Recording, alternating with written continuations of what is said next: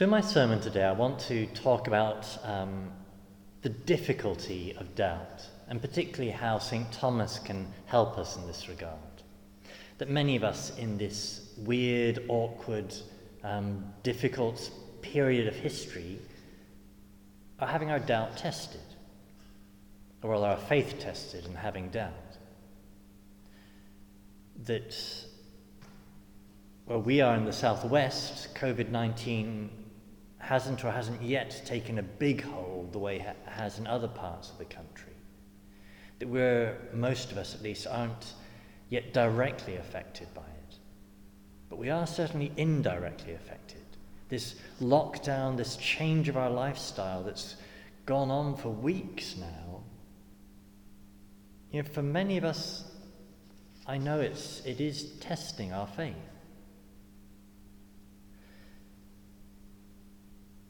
Well, St. Thomas can help us in that regard.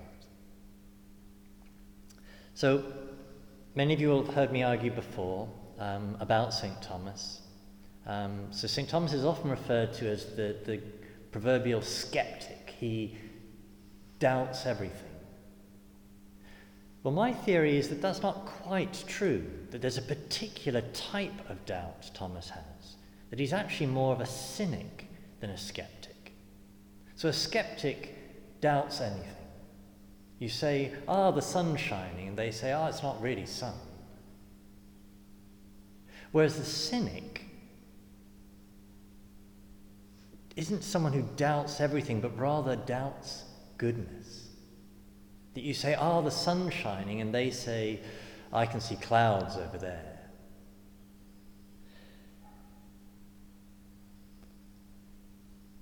That the cynic doubts the reality of goodness.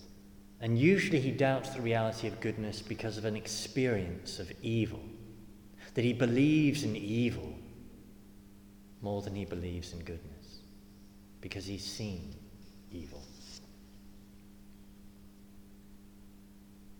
Now, there are a few reasons I think St. Thomas is a cynic.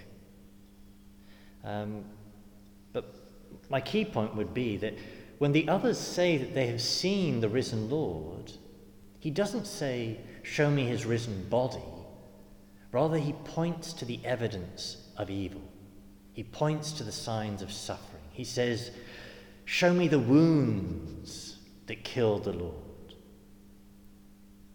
He points to the experience of suffering, of what's gone wrong.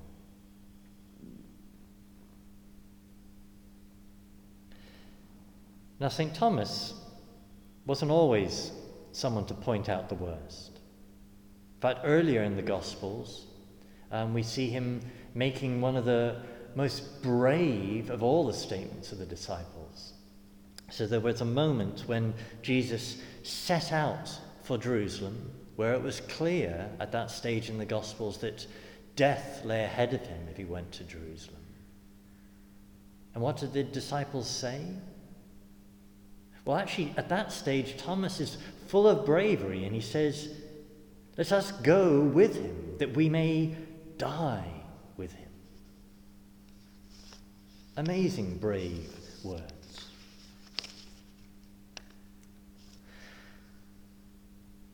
But by this moment of the Gospels, by the start of today's passage, this brave disciple has changed dramatically.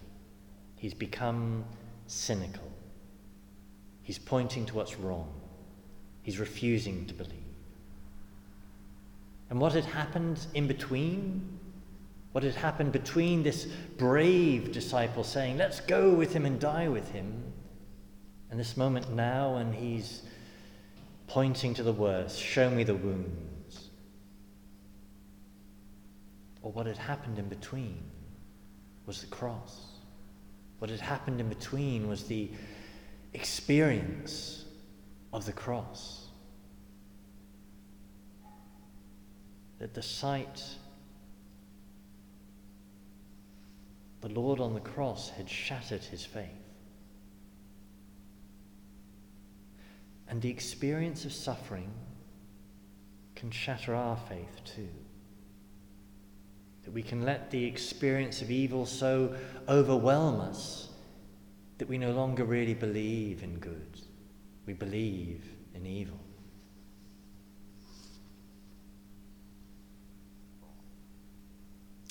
So how does the Lord respond to the cynic's doubts? How does he respond to Thomas there? Well, the Lord doesn't try to avoid the evidence of evil. In fact, he does the reverse. He points directly to what has been the worst, what has been evil, and points out that he's triumphed over it. He shows him his wounds and says, look, put your fingers into the holes made. Put your hand here into my side. The same Lord Jesus who hung on the cross appeared there before the disciples, appeared there before Thomas, to show that he had overcome everything that was wrong in the world. And so as the Lord says, not in this passage but elsewhere, in the world you will have tribulation, but be of good cheer, for I have overcome the world.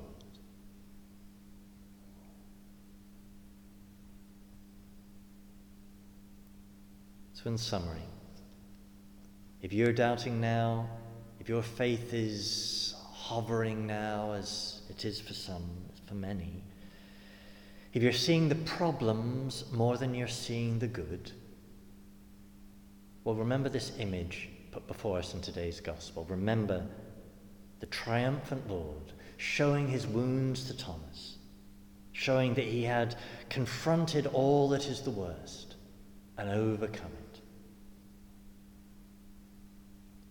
And as those risen wounds healed Thomas's doubts,